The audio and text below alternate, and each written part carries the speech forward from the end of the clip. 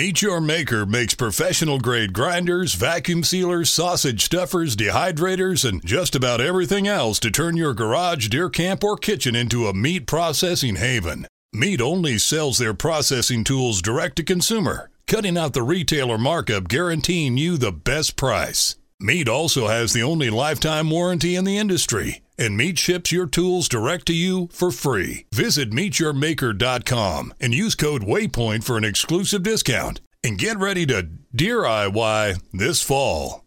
This episode brought to you by Gundog Outdoors. They are focused on the safety and comfort of our hunting dogs. We personally carry the Gundog Outdoors first aid kit, as it has all of the items that we need to keep our dogs safe in the event of an injury in the field. We also carry their water bottle to keep our dogs hydrated while during those hot months at the beginning of the year. Be sure to go check out gundogoutdoors.com and use code RINGNECKS to save you some cash.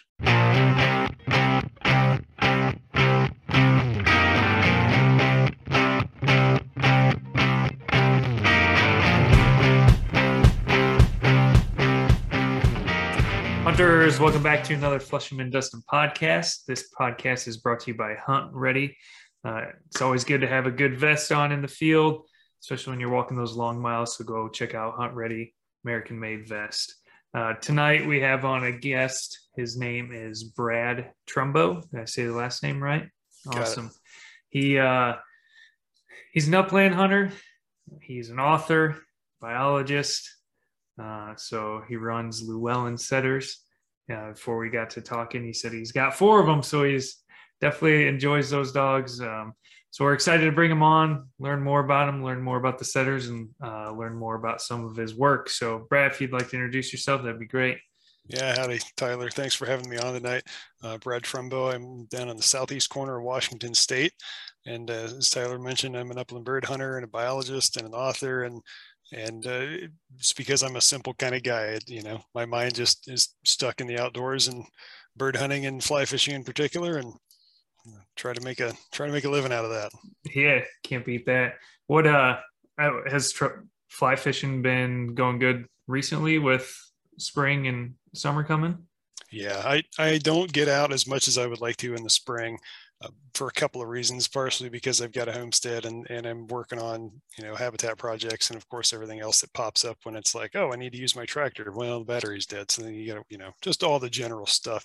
I like stream fishing, and there really isn't much opportunity here where I'm at in Washington. But if I go up central Washington, there's a ton of good lake fishing. And so I went up in March and met a buddy up there, and it was phenomenal. And so, yeah, it's been good. Yeah. Yeah. You do what type? Are they just rainbow trout up there or brown trout?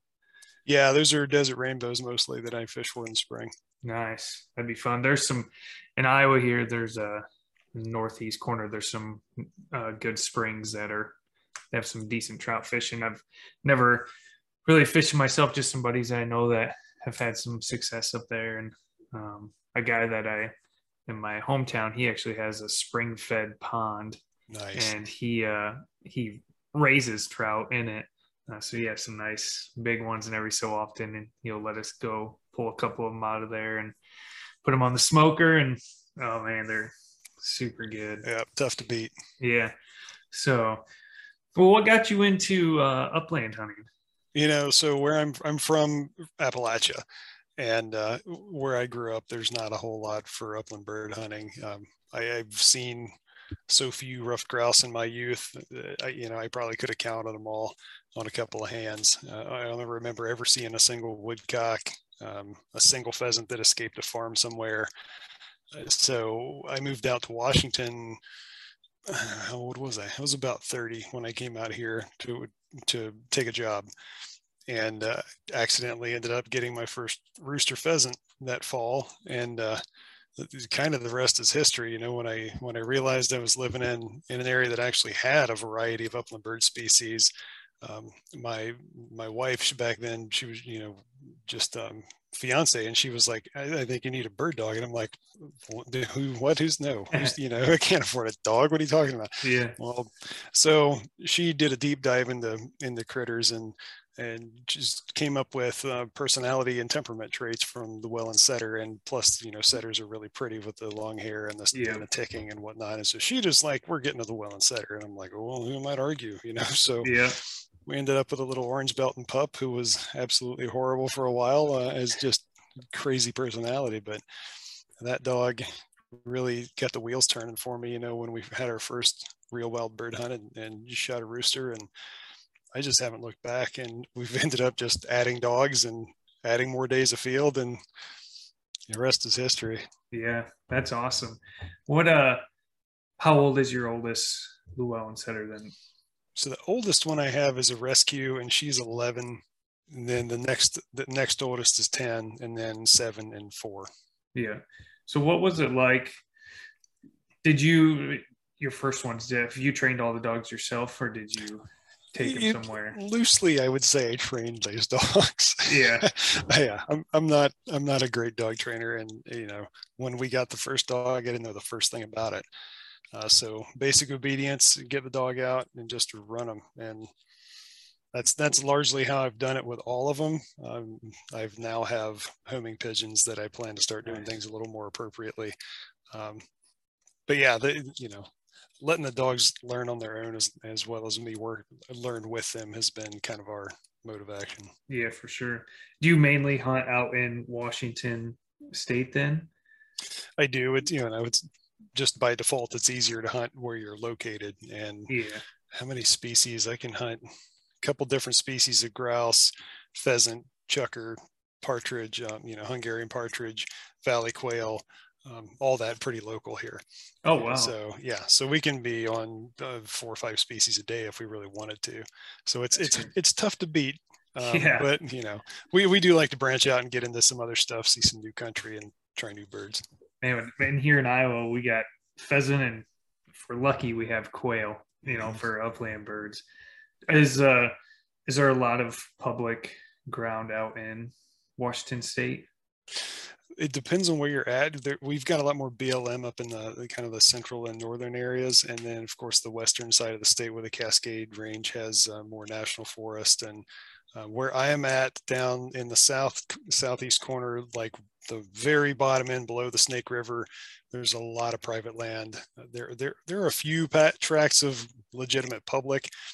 Most of what I hunt is public access. Yeah. Is that the BLM stuff? Is that what considered public access out there? Or? It's called the Feel Free to Hunt program, or hunt by written permission or hunt by reservation. So it's private ground. Obviously, some of it's in CRP, some of it's not. So you've got access to a lot of ground that doesn't necessarily hold birds. It's in wheat farm or whatever. The fallowed ground that's planted for the Conservation Reserve Program is pretty good in a lot of places.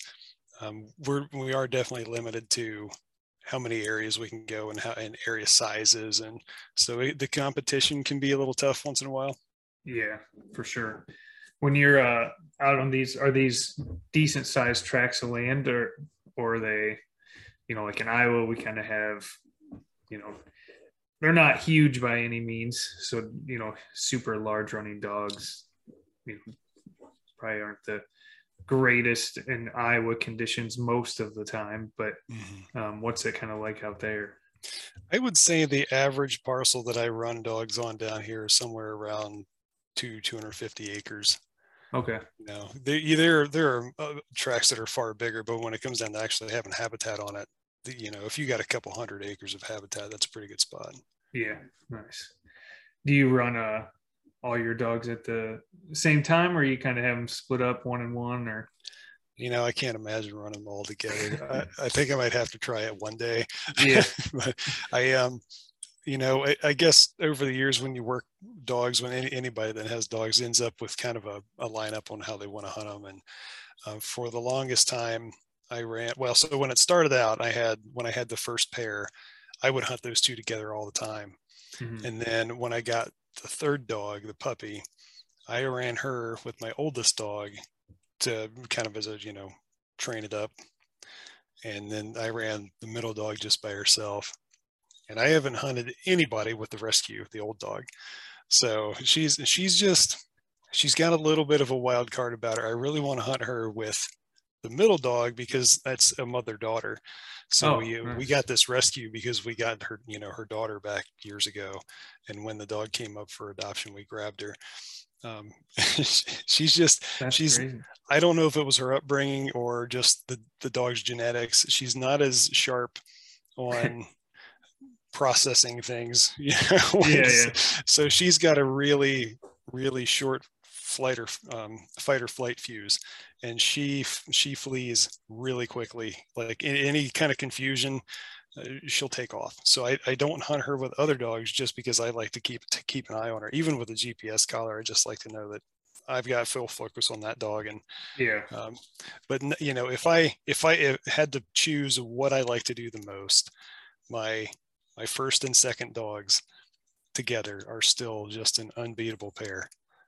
And they just work well together, or do. And I think it's because when the older dog was 3 and the younger dog was 1, or puppy, and they hunted together as they were really coming into their prime. When my first dog turned 3 is when she really started to learn to hunt birds. And the day that, like the first hunt of that season, we got into roosters like crazy. And that specific day, you could just see the lights come on for that dog. And having the younger dog with her, when we're down in the limit of roosters, and that young dog is watching this older dog backing the dog, going in to get the bird, and she became a phenomenal pheasant dog right there. So that's awesome. Yeah, it's all about getting them out and getting that exposure. Definitely is. Some have that natural ability to just put the pieces together when they see it or you expose them to it, and it doesn't take much to train them, which is awesome. And those two, probably because they hunted together a lot when they were younger, you put them on the ground together, and they're not in each other's way, but they complement each other so well in the field, and they do end up paying attention to one another just enough that they kind of cross each other's paths, and when they're working in the field, and there's almost guaranteed when one goes on point, the other's going to spot it and come in and back it. That's awesome. Yeah, it's really cool. That is really cool. So you're a biologist as well, is that correct? Yep. So I didn't realize that I was ever going to be into any kind of wildlife or habitat, especially not terrestrial. Growing up, I was big into fishing, and decided that, fish, wildlife, forestry, something like that was going to be the career path. And I ended up in fisheries. So I worked and went to college, got degrees and had experience most all in fisheries. When I moved out here though, and really the upland bird thing turned me on to habitat, which hooked me into Pheasants Forever. And then suddenly I just found my niche in I work for the Corps of Engineers, and we've got like 50,000 acres of public land here on the Lower Snake. And so I worked my way into that realm and started into the actual on the ground management business. And so, yeah, now I claim to be fish and wildlife biologist because I've been doing habitat for years, and with Pheasants Forever. So.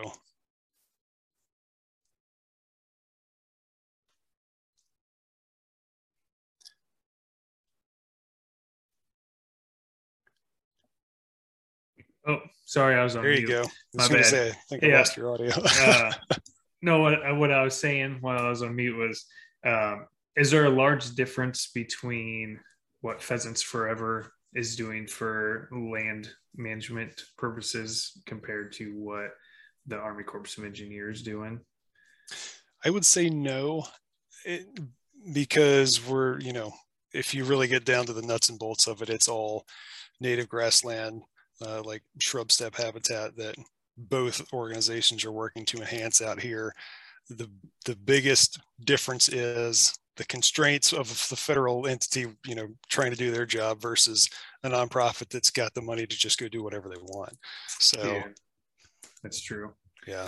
We got a bunch of Army Corps of Engineers land right south of where I live, and it's kind of nice because the local community college has partnered up with them, and so for their I guess it would be probably their biology program or land management type program that they have, they've partnered with them to where the community college actually, for their classes and for projects and whatnot, they use this land to enhance it. They've put in CRP areas.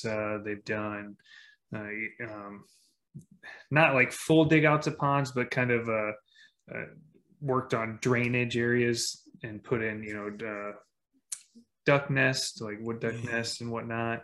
And they've done, last year they started just doing, so a lot of it is old farmland that was, and I don't know when the transition occurred from, the farmer planting to, they kind of just let it overgrow a little bit, and now this year they started burning it off. And hopefully good grasses will come back through. But the last year, Kirkwood they would planted clover around like where the edge of the fields were up against the timber lines. So they've been doing a lot with it lately, which is pretty cool to see, that it's definitely been enhancing. And so it's kind of nice to get that partnership that they're working together, it's not relying on just one entity. You got two of them, and you got basically free labor, from college kids are bringing out the Kirkwood equipment to do all this. And so that's pretty cool to see. Yeah, that's awesome. I actually just accepted another job with the Corps. And so right now I work in the Endangered Species Act realm, kind of primarily. And so the habitat functions, I almost serve like a contractor for our natural resources team. If they have the funds to get me on board to help them do stuff, then I do. I just accepted a position kind of at the program lead level for natural resources management. So I'll be picking that one up in a couple of weeks. And I'm hoping that, that job has the opportunity to leverage partnerships and whatnot. And I'm hoping to be able to open some of those doors for the same purposes on our lands out here. Yeah, because like you said, how long did you work with Pheasants Forever? Oh, I've just volunteered. Yeah. Well, at least you got connections though. Yeah. That could really help out. Yeah. And this chapter is pretty active and pretty well funded. And so the chapter has a memorandum of understanding with one of the Corps properties out here, and for things like habitat work and education, and we've got a pollinator plot going on there. And so there's definitely a lot of opportunity and cooperating with the Washington Department of Fish and Wildlife. So yep. So what do you kind of do now currently with the endangered species? What's your day job? So what that looks like is a federal regulation. A federal agency that takes a quote unquote action has got to comply with the National Environmental Policy Act. And so under that act is things like the Endangered Species Act and Fish and Wildlife Coordination Act, Bald and Golden Eagle Protection Act, et cetera. And so my job is right now is a team leader for the biologists who help the Corps of Engineers comply with those fish and wildlife laws. Okay. So a lot of what I do is consult with Fish and Wildlife Service and National Marine Fishery Service on threatened and endangered species. Are you talking like when the eagles were on the endangered species and you work on with that, or is it different?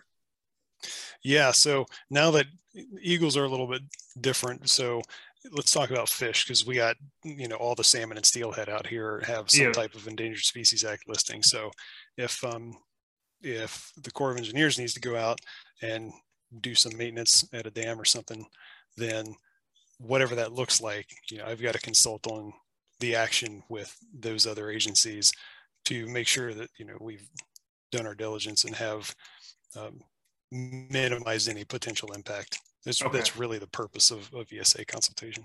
Nice. So do you kind of got to go know the ins and outs of those acts then to make sure that you're complying with them? And yep, we know the laws, and we know how to coordinate with the other agencies on them. What the processes are, what the timelines and other requirements are, and so you got to know them. And that's one of the things I've found was when I started that job, we didn't learn any of it in college. and there was one in college that talked about all these different environmental laws, but including some bigger stuff like RCRA and CERCLA and the pollution type things. Didn't have a clue that Endangered Species Act was this big of a deal, and and some of these other like Fish and Wildlife Coordination Act, and then come to work for a federal agency and realize what this actually means and how it affects how work actually gets done on the ground. It's interesting. Yeah, that is crazy. That would be a pretty interesting job, I would say. It's always interesting. It's never boring, and it's also frustrating.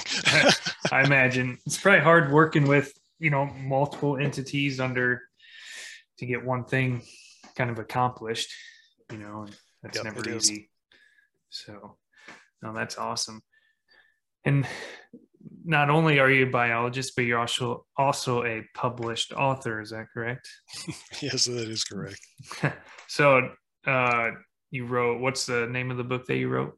So I wrote a book recently. It just published end of January this year. It's called Wing Shooting the Palouse.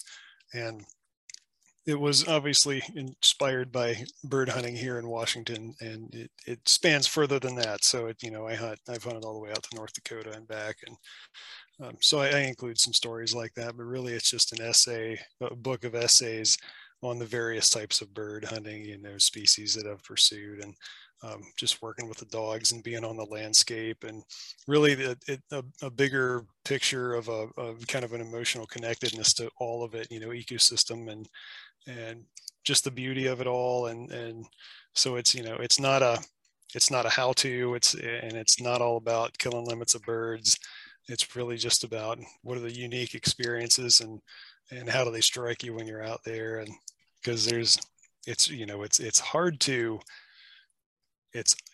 find an experience from my perspective that's more like heartfelt and hits you in the soul than when you're running the dog that's your best furry friend, and you're just out having a ball, got the wind in the hair, and then the dog's sometimes the dog's not finding birds, but when the dog's finding birds, and you get this beautiful like sunrise or sunset scene, and you put up these gorgeous freaking birds, there's just beautiful upland birds, and just when everything works textbook, it's like, wow, I can't believe this is actually something I get to do.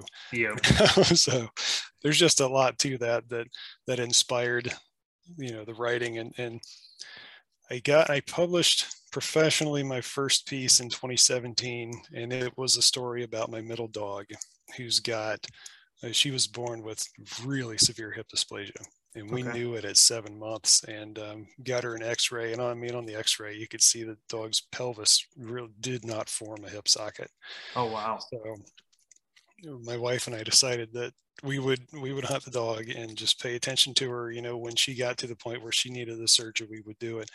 And so at 3 years old, she had 3 or 4, she had the first one done. And so it was the femoral head ostectomy, where if the ball of the femur that fits into the socket in the pelvis, they went in and cut the ball off because they get really gnarly, and bone spurs, and they really just rub on the pelvis. And so did the first one.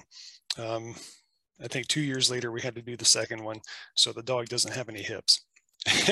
Oh, wow. She actually does really well. Apparently, smaller dogs do well. She's only about 35 pounds. Have you ever wanted to process your own wild game from start to finish? Meat Your Maker has you covered. Meat makes professional-grade grinders, vacuum sealers, sausage stuffers, dehydrators, and just about everything else to turn your garage, deer camp, or kitchen into a meat processing haven. Meat only sells their processing tools direct to consumer, cutting out the retailer markup, guaranteeing you the best price. Meat also has the only lifetime warranty in the industry. And Meat ships your tools direct to you for free. Visit meetyourmaker.com and use code WAYPOINT for an exclusive discount. And get ready to DIY this fall. So anyway, the situation with that dog, knowing how much pain she was in, it was even, not even a year old.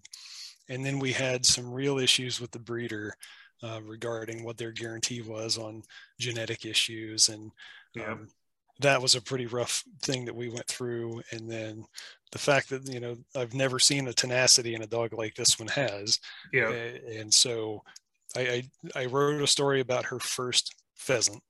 Let's hear it. So this is the bird that was her first actual bird. She'd been probably her 1 year season, so her second season, and it was late season.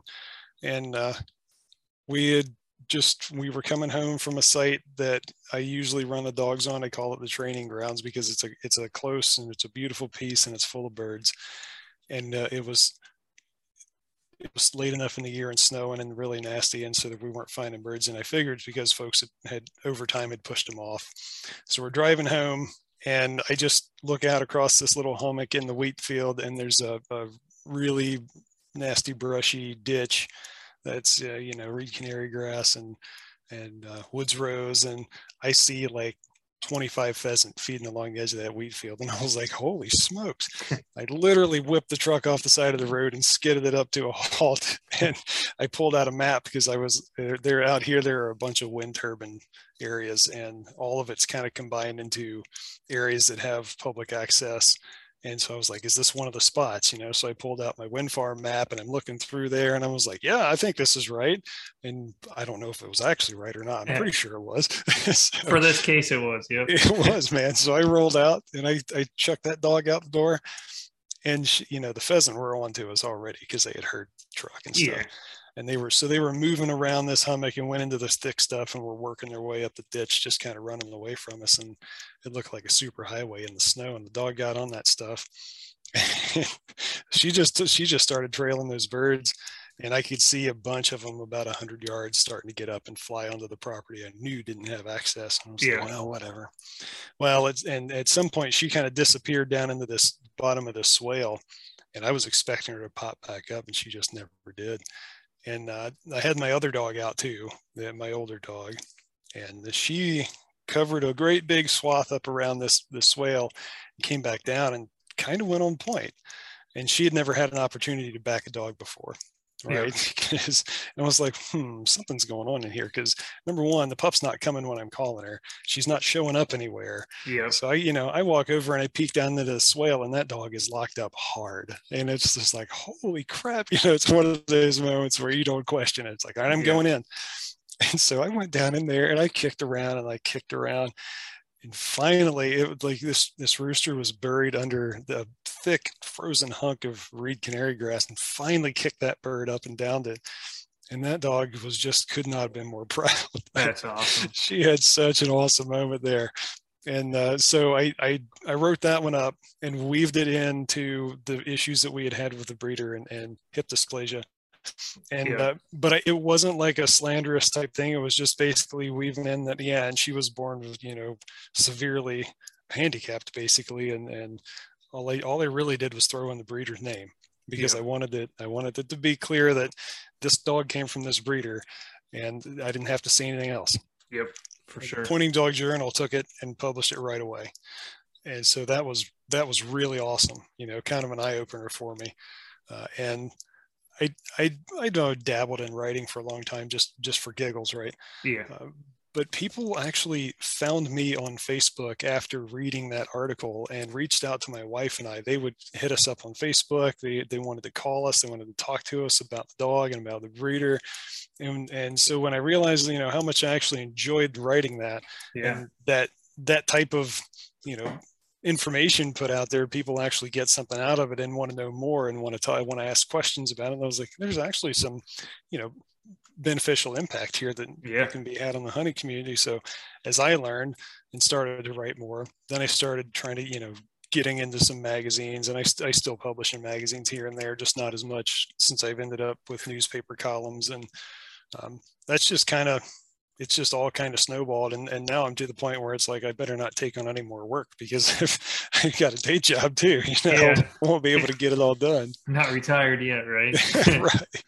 And ultimately that was the plan. It's like, this is a lot of fun. And if I can, if I look at the 20-year plan, I can build this up to have something where I don't need to cut into my retirement after I retire from the federal government. Yeah, for sure. And they already have good retirement, which is a positive thing, Exactly. Did you so how so the dog has no hips now. How was the recovery for that? And she said she's, how old is she now? 4 or 5? She's 7 now. 7 now. Yep. And so go ahead. Have you noticed since after that surgery, like how long it took to recover, and then like what you do? Is there certain things you do to try to help with her longevity of being able to be a field? Yeah, so those are really good questions. And, you know, we weren't certain what was going to happen with the first surgery, because number one, this dog she's a very, as much passion and drive as she shows and pain as she'll just push through when she's hunting birds. She is a softie at home. And so it's like, oh my gosh, we're never going to get this dog over the recovery period, because what the vet taught us is, okay, when we do this, you have to have that dog walking instantly. There cannot be any, she can't get soft. She can't be delayed. She's got to build basically a scar tissue false joint in, where that femur was cut.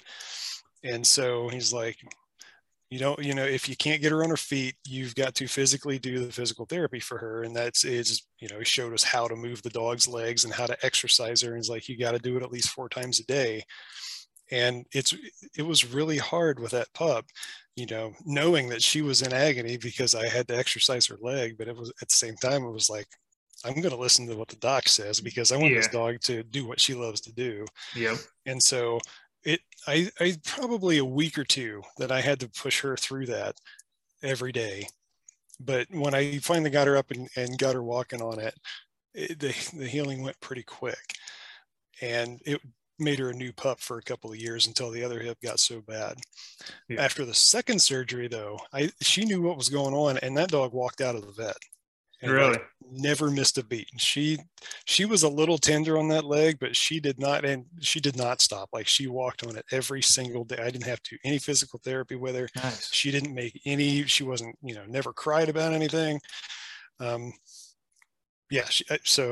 And the only thing I could really think is that hip hurt her so bad that having the surgery was a relief. Yeah. Yeah. Yeah. That'd be hard to see. Have you, now that she's 7 years old, is she still moving pretty good? And yeah, she's doing well. It was last year was 2020 season. It was August when she, her hip had actually just popped out of joint. And It was like, okay, we got to get this one done. And I hated to think that, we're going to do it in August, but the good news is the pheasant season doesn't open in Washington until late October. Okay. So she missed all of the early grouse and early quail, but I had her out there on the pheasant opener, and that dog took advantage of every second of it. Like, nice. She was a whole new dog. And I wrote a piece for Harvesting Nature and a version of it in this book called A Pointing Dog Reborn. And it was all about, after that second surgery, she was just, I've never seen her that tenacious and that driven and just sticking points left and right, never missing a beat.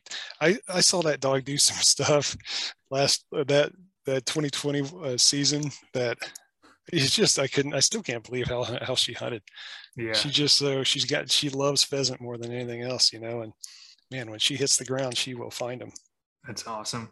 I think there's something special about being able to write about your experiences and whatnot. I've kicked around the idea of not just doing the podcast, but also, maybe starting up a blog or something like that about the hunts. Cause the podcast, we get to talk about them in brief and, it's, but when you're able to put words, on a piece of paper and bring out the description and, I think it's awesome when, and, maybe I won't have the skill, but when, a writer has that skill to be able to piece words together where you as a reader can just envision, what's going on, or, you can envision just what it looks like in the field. And, I think it's cool to be able to read. I think that's an art that's, kind of disappearing, but maybe coming back a little bit in the upland community.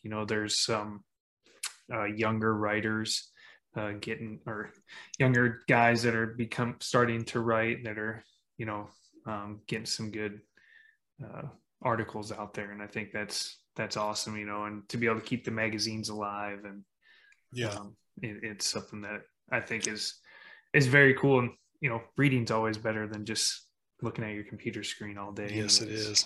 So, yeah. And we're kind of in a time right now with all of the different media outlets that we're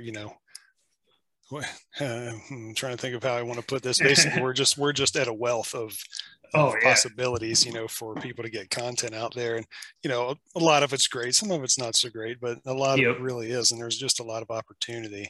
Yeah. And so one of the things that I appreciate about being an author and reading other people's work is that everybody's got a little bit of a different perspective or different delivery on everything. You can take, if you had 5 guys that went through a pheasant hunt, every one of them would give you a different version of it. Right. Yeah. And so that's just one of the things that I really appreciate about it. And what I try to do in my writing is engage the reader in the actual hunt itself, because like I'd mentioned earlier, just all of the colors and the scenery and how the dog works and the birds, like the whole orchestration of the thing just really drives me. And when you share the detail that really puts the picture into somebody else's mind instantly, it makes it a much more interesting read for them. Yeah, for sure. And probably one of the tougher parts of being a writer, I don't have any experience, but what I would imagine is for you to be able to explain it in a way that not only you can envision because you were there, but to put it into words that other people can now envision the same experience that you had. And you get that on paper and you're going to have people locked in right away. Yeah. And well, so because my voice reads the same just about all the time, I have kind of the same mental approach to everything. One of the things I need to be careful about is not basically sounding the same thing with, every single hunt. Yeah. But yeah, you're absolutely right. Yep. That's awesome. Where can you find your, the wing shooting one at? So Wing Shooting the Palouse is available at Amazon and Barnes and Noble. Oh, it's in paper copy. Yeah. It's nice. It's a print on demand thing. So you can find it at Barnes and Noble too. And Kioki Books. And so that's the group in Sandpoint, Idaho that I worked with on publishing. That's awesome. Mm-hmm. What's one of your favorite, you don't have to give the best story, but one of your favorite stories out of the book, if you don't mind sharing? And I don't know if I could actually pick a favorite or a best. They're all good. They're all good. And obviously some are going to be better than others. Yeah. I think that one of the stories that I like the best has to do with, I think I call it the Fountain of Youth. And it is about me and my hipless dog in an afternoon where I was sitting here during COVID and telework, getting about tired of being a bureaucrat on another, WebEx meeting. And I had started work early that morning, and I'd never had the opportunity to hunt evenings during work, because when I actually work in the office place, my commute time keeps me from having any time to actually make it out to a hunt because the sun will set before then. So it was like 2:30 in the afternoon on an incredible late October evening or early November evening. And I was like, you know what? It's time for me to quit, and I'm really not interested in this conference call. So I just did see ya, shut the laptop, grabbed the shotgun, threw the dog in the truck, and went out to one of my favorite spots. And we had this just phenomenal evening. And the sunset was perfect, like the atmosphere was perfect, all of the colors were super brilliant, and in the golden hour, the dog made just a hell of a find not long out of the truck. And it was just, the whole point of the thing is the two of us went out there and totally left reality behind. We had a great hunt. We put up some birds. We got a great rooster in the bag, and we enjoyed each other as, just being together. And your dog enjoys hunting with you when they check in like they're supposed to. And they're just, it's a real team thing. As the sun's going down, you kind of have a sit down with the dog and you check out the bird you got. And you totally forget of all the aches and pains and stresses and whatever else. And it's like you're young and happy and no responsibilities once again, just for a moment, Yeah, that is one of my favorite parts that I think draws me to not only just hunting, but hunting with the dogs and being able to, it's like every time you're out there, you're worryless, you're just enjoying that moment. You can disconnect, you're not worried about your phone going off or, anything of that nature, and just out there watching them do what you want them to do. And man, when they have the success and you have the success of bagging the bird that, they found, and can share that moment, it's pretty special, and it can get you hooked pretty quickly. It really is. And that hunt in particular, it was so cool because she had pointed this bird. Like, have you ever seen Great Basin wild rye? I have not. It is a bunch grass that grows like 6+ feet high and makes these bunches that are as big around as big tree trunks. Oh, wow. And it's just, and so you get a few of those clustered up, and it's like a little mini ecosystem in there. Yeah. And so the dog disappeared behind, there was only like 3 or 4 bunches, but she disappeared, and I walked past it and there was no dog. And I was like, uh-oh, peeked around the one, and I saw that dog on dead point. Well, the rooster, I nearly stepped on it. It was like right next to my right foot. And so when I went to take another step, that bird blew up and, almost boxed my nose. And I was like, holy, and got one of those grouse reactions and swung the gun over and dropped it really quick. And I was like, whoa, probably should have let it get out there a little further. Might not be the best eating bird. Right. Yeah, those seem to happen sometimes. Yeah, when they get up like that right in front of you, it's natural reaction to raise up and protect yourself. Yeah, it's basically what it was, self-defense. Yeah, that's crazy. So you've how young is your youngest setter? She's 4. 4. And and I give that little dog a lot of grief because she's from a different bloodline. We liked the traits of our first dog so much that when we got the second dog, the hipless dog, we looked into the pedigree to where they had similar blood. And the breeder we got the second dog from got a lot of their bloodline from the breeder that we bought our first dog from. Okay. And so the reason we didn't go back to the first breeder was because they closed their doors. They got too old and retired. Yep. So anyhow, we looked into the genetics there, and then for some reason we got suckered into this pup who's now a 4-year-old pup, and her genes aren't quite the same. She's got some stuff in there. We looked at the pedigree and thought, yeah, she's actually probably going to be an okay dog, but she was a cheaper dog, and like by about $600. And so I think ultimately we got suckered in by the sale price, and she's I've been thinking she's a subpar hunter for a long time, but honestly, I think the dog is just a different dog, and her hunting style reminds me more of a field trial type dog that runs really, really big. Mm-hmm. So my other dogs would range out they would maybe push to 500 yards if I would have let them. Now that they're older, a couple 100 yards, they're happy with it. They work a lot closer. This young dog, she'll go. I haven't seen her decide to turn back yet. I usually remind her that she's hunting with me and she needs to stop and come back. Yeah. So I feel like our styles are just different because I've seen her pull some miraculous points, but if the bird leaves, she leaves too. And we're just now getting to the point where she isn't flushing the birds. So that dog is the reason I got electronic collars, and now the reason I've got pigeons. Yeah. Man, you want those GPS collars are saviors for big running dogs. They are, and just being able to tell them where they're at and what the heck's even going on. you know, they're out that far and whatnot. Well, you know, something interesting. I couldn't have afforded any of those electronics when I first got my you know, first and second dogs. Yeah. And so it was just, I worked on the dogs around the house. I guess when I got them, I was living out in a trailer in the middle of wheat fields, not too different from where my home is now.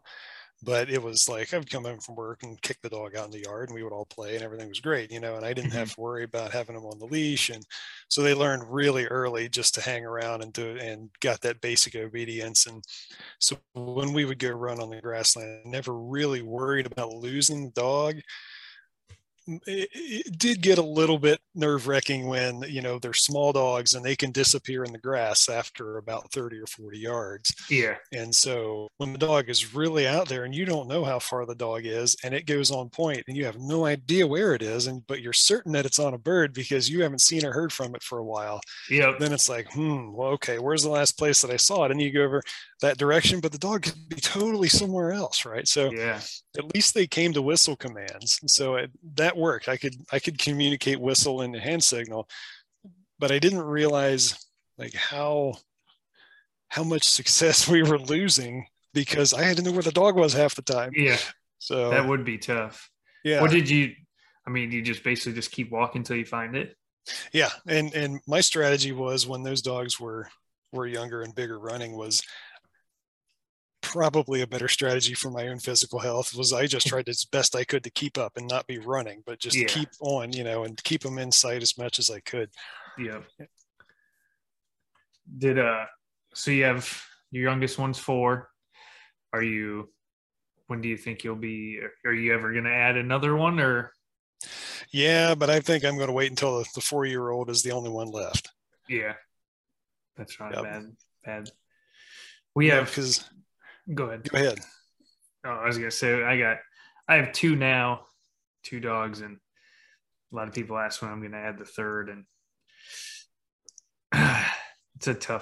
that's just going to be super tough because they've hunted, like these 2 have hunted together their whole life, you know, and he just had a third one in there. And I don't know if I'm mentally ready for it. And, you know, I feel they have, you know, they're 5 and 4 right now. So they have another good 5-6 years potentially, you know, of good hunting years. And it's like, I don't really want to throw a third one in there and take away from what they have. But then I also don't want to wait too long, you know, in case, God forbid, something crazy happens, you know. And it's tough. It's tough to know when it's time to get another one. It is. I guess my only advice to you is if you're happy with how they hunt together and, you know, like they do that well together and you enjoy that time with them, just keep it that way for a while. Yeah. That's probably the best thing. Cause like I said, they're attached at the hips, you know, they're brother and sister from a different, you know, obviously breed, or a different litter, but they do well together. You know, I take them, last year was their first year waterfowl hunting, so they do well together in the blinds. And my one, the youngest, she's a hog on the retrieves. She's just she just goes in and gets it right away, where my other one, he sometimes he'll pick it up like immediately and come back. Sometimes he'll just stand over top of it for a second, and by the time he stands over top of it and looks at it for a second, the other one's coming in and stealing it from him. But yeah, no, that's I always just people ask me and I'm like, God, I don't know, you know. And I look at, you know, when I got him and when we started, I wasn't, you know, super worried about having 100% field or hunting bloodlines, you know. And I look back on their pedigree and they do have some of it in there, but they're not, you know, it's not 100% a field bred golden per se. But I mean, they do what they're supposed to do. They listen, and, you know, I always have that itch of, you know, I want to see what a true field bred golden can do. And, you know, it's like, but I got to wait. I don't want to, you know, just push these two aside just to Yeah. throw a third one in there. Cause that's what I feel like a third one would do is, you know, you get that one. It's kind of like, well, these two kind of, you know, go to the wayside a little bit, and I'm not ready to do that. Yeah. It definitely throws a wrench in things for a little while. Yeah. And it's like I live in town, so having a third dog would be a lot of work. Yeah. So The no, Goldens are great. There's a guy in the pheasant chapter here who's been running Goldens for a long time, and they're just solid pheasant dogs for him. yeah, And I really enjoy the stories he's got about, you know, you get a pellet in a bird and somehow the dog seems to know it. And he's like, when those dogs see that a bird's been hit, they don't leave it. You know, he's like, they will trail that sucker. He's like, yep, you'll see him disappear way over the hills. And he's like, you just wait. Like 10, maybe even 15 minutes later, they will come back with that bird. Yeah. Yeah. We rarely lose. I can't say we never have, because we have, but we rarely lose, you know, any down birds. And it's, you know, they do have really good noses and tracking ability and whatnot. And it's cool to watch them work. I like watching, you know, we're lucky enough, I'm going to get to hunt with a guy that we've mentioned in a few podcasts, that he has a red Irish setter. And that's going to be my first experience ever hunting over a setter this coming year. So I'm pretty pumped for that, just to, you know, see how they work in the field. And I'm just used to flushing dogs, so it'll be cool to see that. Well, I hope you guys do an episode after that hunt, because I've never hunted with a red setter either. None of the Irish. You know, I hunt with folks I know that have Gordons, and I've been really impressed with them too. But the Irish setter, you know, it's like they fell to the wayside as a bird dog, probably because of pet trade type breedings for a while. But I you know, if there's a good bloodline, I'm certain they're just great dogs, because they're, you know, they're just as rambunctious and tenacious as the other big running setters.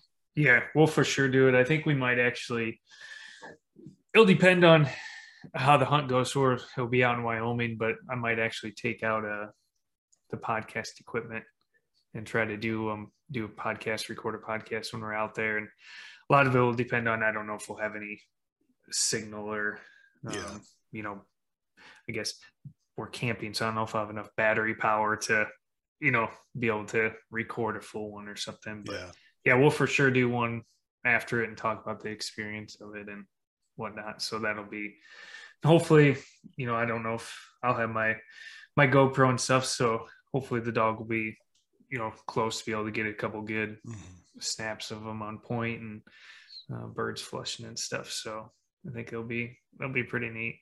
That's awesome. Yeah. I hope that's a good experience for you. Yeah, no, we're definitely looking forward to it. We're, you know, I've never expanded much outside of Iowa, but we're lucky enough to meet a couple guys that have, that we've become friends with. They, you know, met them kind of through the podcast a little bit, and they invited us to go out to Wyoming with them. There's sage grouse hunting. Nice. So we're gonna take them up on that opportunity, and so that'll be new bird, new dogs, you know, totally new experience and camping nonetheless. So getting the full on experience going out there. That's excellent. Yeah, should be very cool.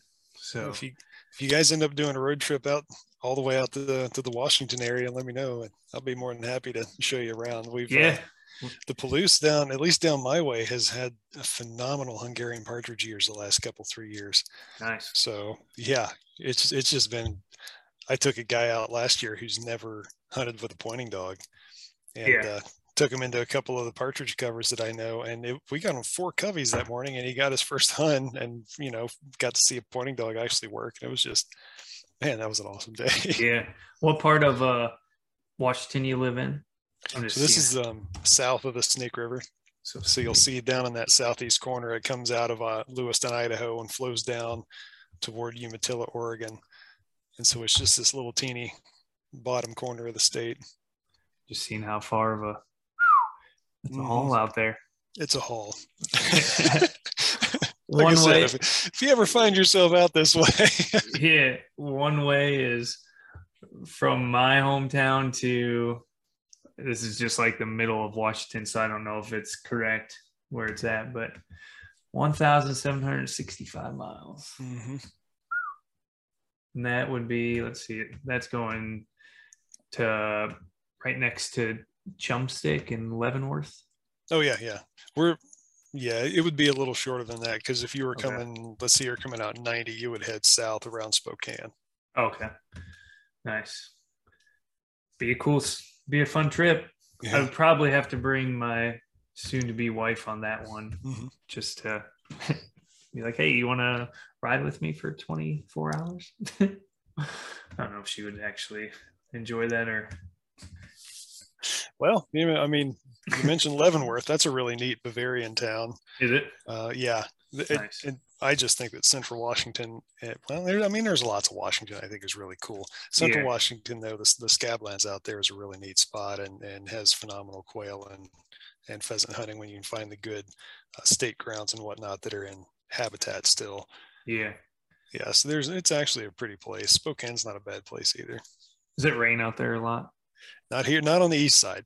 So the Cascade Range causes a really big rain shadow. It's wet all the way on the coastal range. And then by the time, it's funny, if you're in a town called Wenatchee, you can stand there and look out on the ridges toward the west and you can see the evergreens peter out. And so by the time the precip crosses the Columbia River right there at Wenatchee, it's sagebrush from there all the way over. Oh, really? Yeah. Dang. Yeah, you can kind of see on the map how it's green. Yep. Just nice and green, and then it's brown. That's right. By June, all of the cheatgrass in the hills and whatnot is already brown. That's awesome. That's crazy. I never knew Washington. A lot of people talk about Montana and whatnot having a good amount of different species of upland birds. I didn't know that Washington was that plentiful of different species to chase. Yeah. We've got a lot of different species, which is great. It's, the abundance is not what you find in some of the other Western states. So Washington's not like a major destination. Yeah. But I guess it depends on what your expectations are because, I'd never tire of hunting this area. Yeah. I think it's cool. I won't really do it. I mean, I'm going to kind of start it with these dogs, but especially my next one, I would like to just see how many different species I can get with that dog, and to do that, I'm going to have to travel, obviously, 1,758 miles west, and so, but it's worth it, to get those memories and whatnot. Yeah. What's out of the upland birds that you've hunted, what's your favorite one to? Oh man, another nearly impossible question. All of them. Oh my gosh. I think some of the best hunts that I've had have been on the covey birds like quail and partridge. Chukar are just so hard because of their terrain and their just the way they are, But man, if you can get on really good Hungarian partridge or really good valley quail coveys, the way those birds hold and the way they flush, and it's just phenomenal. Oh man. And so I'm really blessed to have a huge quail covey here on my little homestead. And so I do some of the property work to make sure that they're fat and happy.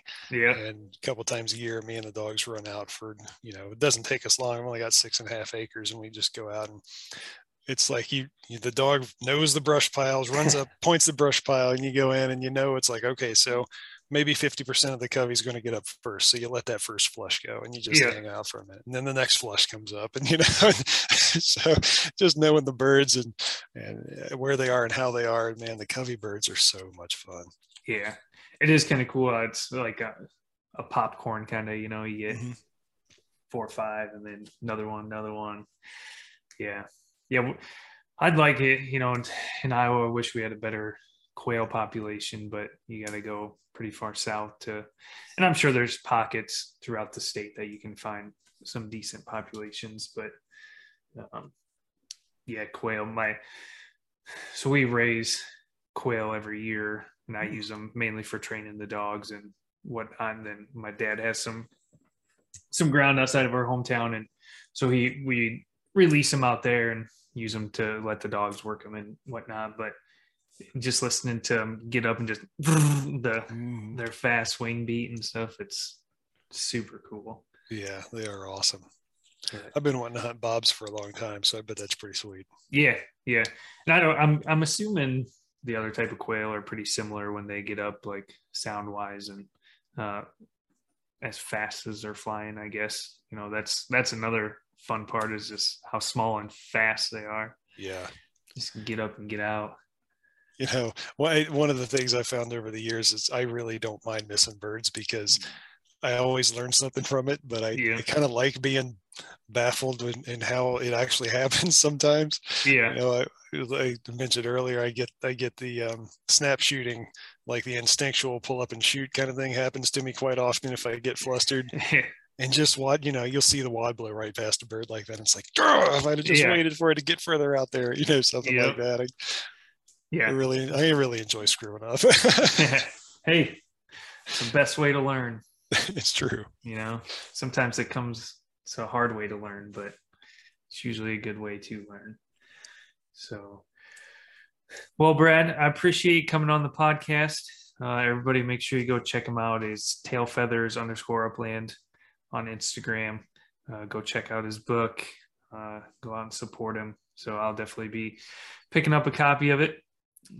Look forward to reading it. And if we ever get out to Washington, and make that trek out there, we'll definitely keep in contact, and look forward to seeing some of your bird hunts this year, and reading some more of your articles. Hey, sounds good, Tyler. I really appreciate the support and you having me on. Yeah, no problem. So, well, you have a good rest of your night, and we'll talk to you next time. Sounds good. Take care.